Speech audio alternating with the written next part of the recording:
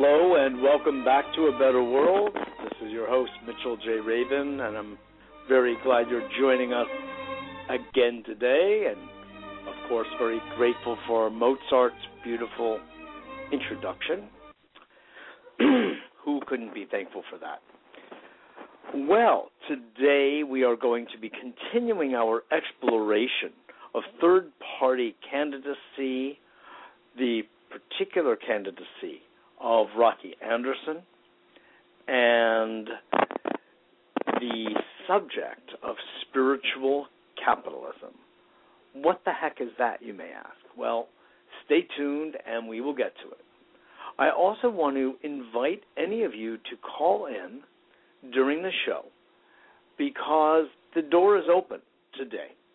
There isn't a guest to speak of, just my alter ego. So surely you may step up and speak with me, ask me questions about the subjects at hand. It's my pleasure to speak with you. The guest call-in number is 602-753-1860, 602-753-1860. So the first subject that I would like to bring up here is the subject of a closed system we currently have called a democratic system, which is essentially a form of yo-yo between the Democrats and the Republicans, which both of whom play with the same softball, and they receive soft donations from the same corporate sponsors. So they may have different names, they may have different party affiliations, but in a sense, there's truly one party. This is very aggravating because the people are not part of it at all. I just had, I would call, a rather eye-opening conversation with a gentleman who worked on Capitol Hill back in the 70s. And today we may have some idea that things have gotten worse, and we might be right.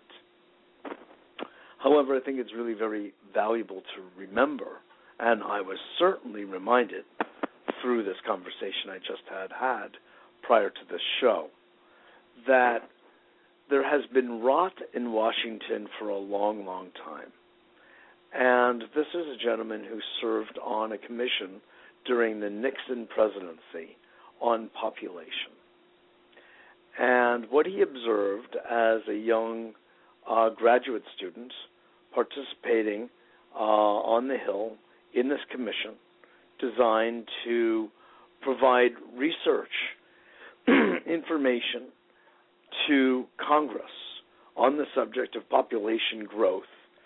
And, excuse me, he did so. And the audience, the receptivity of Congress was a big, fat, closed door, what he described as blowing smoke in the face of the public. There wasn't even a modicum of interest about we the people. There is such serious self-interest in the political and social and economic gain of the politicians using their office to which we elected them. It was all self-interested.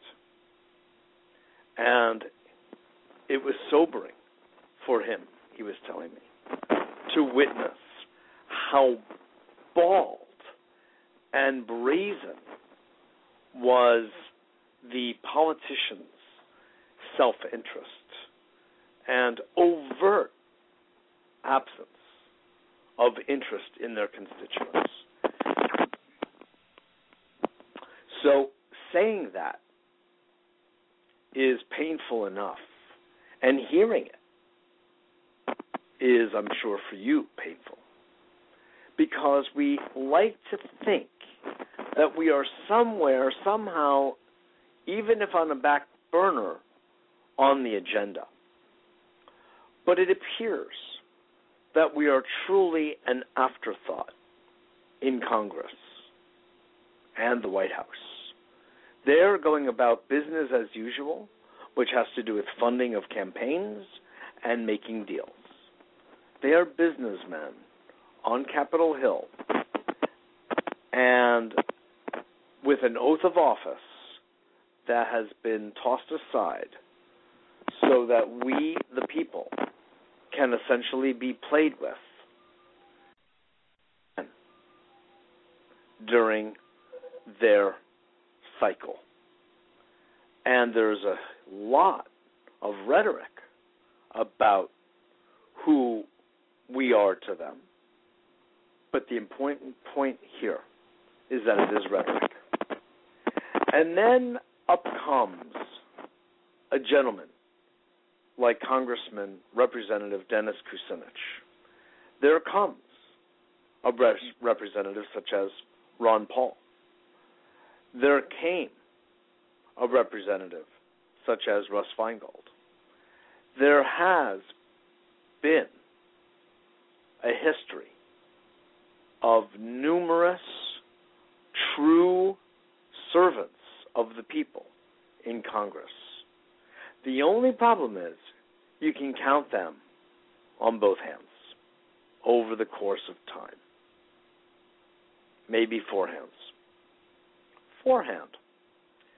But they see us as essentially foreplay for them to go in and make the killing. Isn't it funny that the politicians who go into office hardly have a dime when they get in, but many of them become millionaires while in office? What kind of service is that? Well, we really know the answer to that. It's service to the corporate agenda. That's what. And most recently, up comes a real gentleman, a real honorable man, former mayor of Salt Lake City, Rocky Anderson, two-term mayor from 2000 to 2008, humanitarian par excellence, has won more humanitarian awards than anyone I have ever met, and environmentalist, having reduced the carbon footprint of Salt Lake City by a third in but 3 years.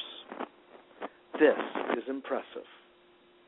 And from really disgust, quite honestly, at the thought of losing his, read, our country during the Bush years and the first several of the Obama years, which are so close to indistinguishable from the prior administration, no matter that it went from Republican to Democrat. In disgust, he said, I have got to do something to save my country. I have got to do something to preserve the integrity of our Constitution. And having finished his stint as mayor several years back, he decided to take on the incredibly arduous task of running for president without money, without backing of any particular sort, but with a strong sense of conscience and a strong sense of commitment.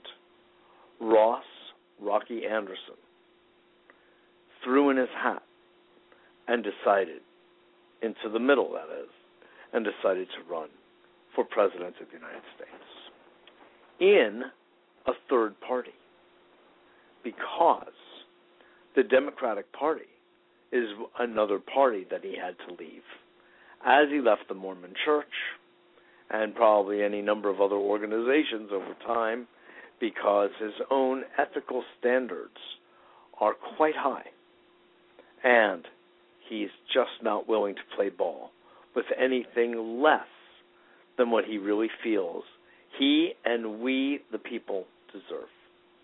So I really want to bring your attention to the candidacy of this gentleman. I had the opportunity to interview him back in December. I saw him originally on Amy Goodman's Democracy Now! I then interviewed him myself twice on A Better World with Mitchell J. Rabin on Progressive Radio Network, which you can easily access simply by going to www.abetterworld.tv, abetterworld.tv, and just click on the radio archive, or put his name into the search engine, or in the archive scroll down to December and the beginning of January. And on Blog Talk Radio, right here, I have spent 2 half-hour time slots speaking with him, 2 shows, speaking exclusively to Rocky Anderson about his platform, about the disintegration of our otherwise great country in so many respects. And it saddens the heart of anyone to see what has happened here. So, what can I say to you, except that I would entreat you to go to our website, again, abetterworld.net or abetterworld.tv, either one, actually. And in the lower left-hand corner, you can click on videos of Rocky Anderson and meet him yourself.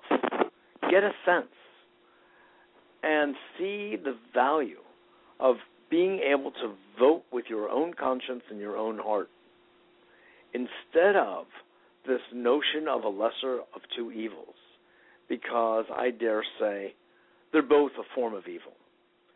And when I say evil, I'm not sure I mean in the classic Judeo-Christian sense of it, Jewish or Christian, but rather in the sense of people who have sold their soul for the sake of power and money. That's being devilish, let's put it that way. That's losing the game of life. And Rocky couldn't be more different. There are other excellent candidates out there in the third parties. Jill Stein, for instance, who I also interviewed. Gary Johnson for Libertarian Party, who I have yet to interview. Rocky, in my worldview, stands out particularly because he has had executive experience running it's probably the 125th largest city in America, managing a multi-million, probably even a multi-hundred-million-dollar budget. And he's had to make snap decisions while under pressure to help move the city forward. And this isn't easy, and the other candidates, as far as I know, do not have any comparable style experience. It counts for a lot. And when you look at his track record, and you look at his positions, you see this is a man who wants to withdraw from all the wars in which we are currently engaged. He wants to vastly reduce the military budget. He wants to support sensible health care in the United States for people. He wants to support education. He wants to free us from these utterly unconstitutional and immoral pieces of legislation, like the NDAA, the National Defense Authorization Act, would want to turn around the executive order by the smiling President Obama while allowing in this National Defense Management Order, allowing the Department of Defense to co-opt our water, our food, and our labor when they would, or the President, would decide it's in the national interests. It would never be in the national interest. There is no circumstance in which it would be in the national interest.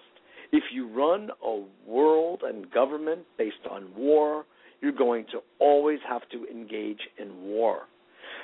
that is the product, and that is also the byproduct. If, as the great psychologist, whose name is now escaping me, believe it or not, said, maybe you'll get it, or maybe I'll get it from my repeating his oft-quoted statement that if you see the world as nails, if you only have a hammer, you will tend to see the world as nails. And this is a very serious problem that we're not recognizing the lens, the shades, the sunglasses we're always wearing, which always skews our perspective into that direction. And this is an insidious part of human perception. Perception psychology has helped to bring this to the foreground. So if you've always walked around with a loaded pistol, you will find a reason to use it. Just ask George Zimmerman. This is the way it goes. If you walk around with an open heart, you will find other hearts to join you. That's the way that goes. In a sense, you could say the universe is homeopathic. We tend to vibrate with that which we are ourselves vibrating. So, if you want a world of peace, speak peace, feel peace, be peace. It's not mysterious at all. Peace is not something that can be negotiated in a treaty.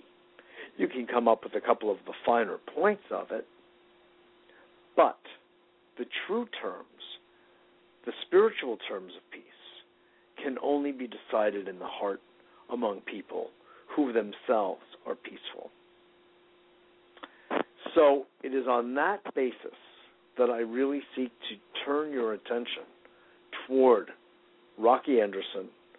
His website is voterocky.org, and the website for the party, the Justice Party, is www.justicepartyusa.org. justicepartyusa.org. So, this is Mitchell J. Rabin for A Better World. I'm very glad you're joining us again this evening. And I'm still getting my bearings here at Blog Talk Radio because it's a show that's only half an hour, something I'm not particularly accustomed to, but I guess there's a time and place for everything, and that's just fine. For the second part of today's show, I would like to address the subject of spiritual capitalism. This idea that we can bring to the world's economy values that we would call humane, ecological, and spiritual. In some ways, in this domain, you could say these words are somewhat interchangeable.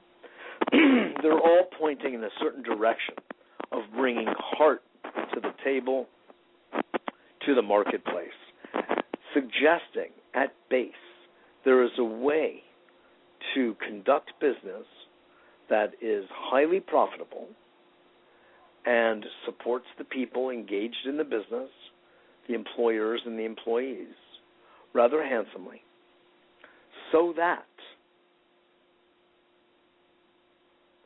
no one has to get hurt or harmed in the running of the business.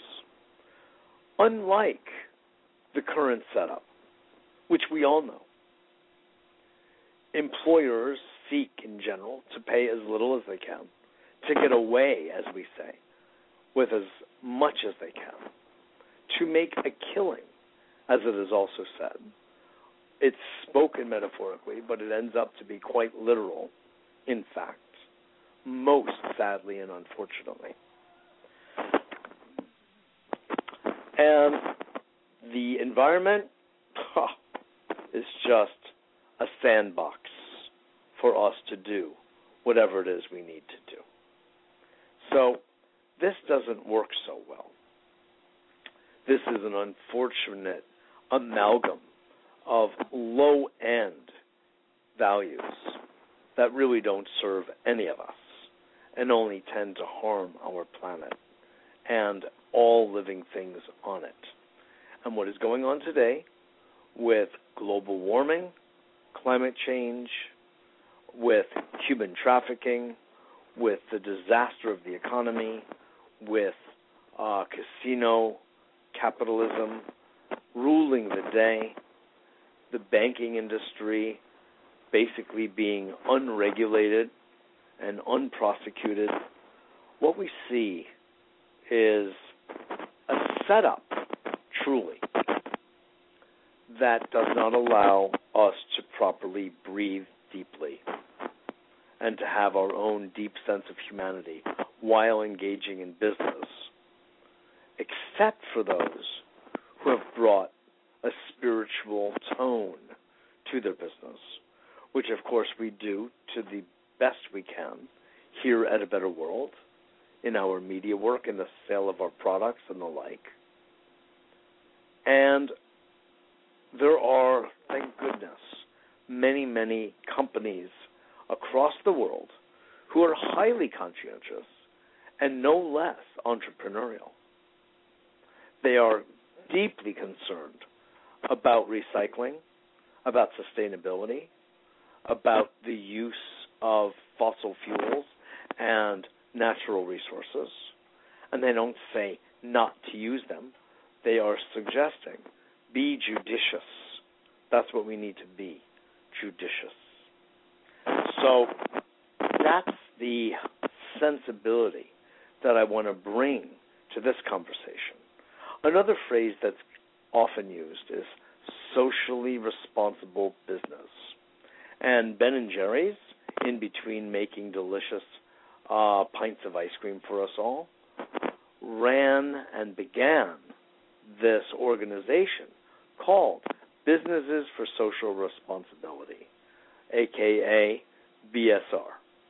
And there they cultivated an entire harvest of businesses and identified businesses across the land who shared these same values, these same perspectives, and sought with everything they had to bring these to the foreground, to integrate them. That's a key word, to integrate them into their business lives and their business practice. So, with that said, does it look like I have a caller? I am so sorry. Let me tune in right now. Caller, do I have a caller on the line here? Hello? Is there a caller on the line? Here we go. Yes, Hi, can you hear me caller now? On the line. Can you hear me? Yes, I'm so sorry. I just noticed that you were there. I'm my own engineer. I'm spirit-driven to be here because I came across your show and you're describing exactly what I'm all about. I'd love to share my name. And I'm sorry? I'm thrilled to hear it. What is your name, sir? My name is Hugh, H-U-G-H. The last name is Traulsen, T like Tom, R-A-U-L-S-E-N like Nancy. If you put a .com after that, you'll come to a site, and if you click on historical articles, you'll find something quite fascinating, a front-page Wall Street Journal article from back in the early 80s with attachments, and the last item is a letter from our current president to me related to the economy, July 7, 2009, which I responded to and followed up numerous times without one word back from the administration. In my letter of response, I said that I have no-risk strategies they're actually a strategic intelligent enhancement that will allow businesses at will the opportunity to expand and diversify to an unlimited degree in any field and create jobs and opportunities at the same time. It's totally transparent, highly ethical and moral, and will force companies to be more responsible for their employees, their customers, the environment, and the community. Excellent. And my big mission and vision is bringing... question. How, if you don't mind telling me, how long were you on the line before I got to you? I came in at pretty much the beginning of the show, but that doesn't matter. We're connected now. We are connected, and I'm glad for your call in. And I just wanted to have a little engineering wake-up call, so thank you for that.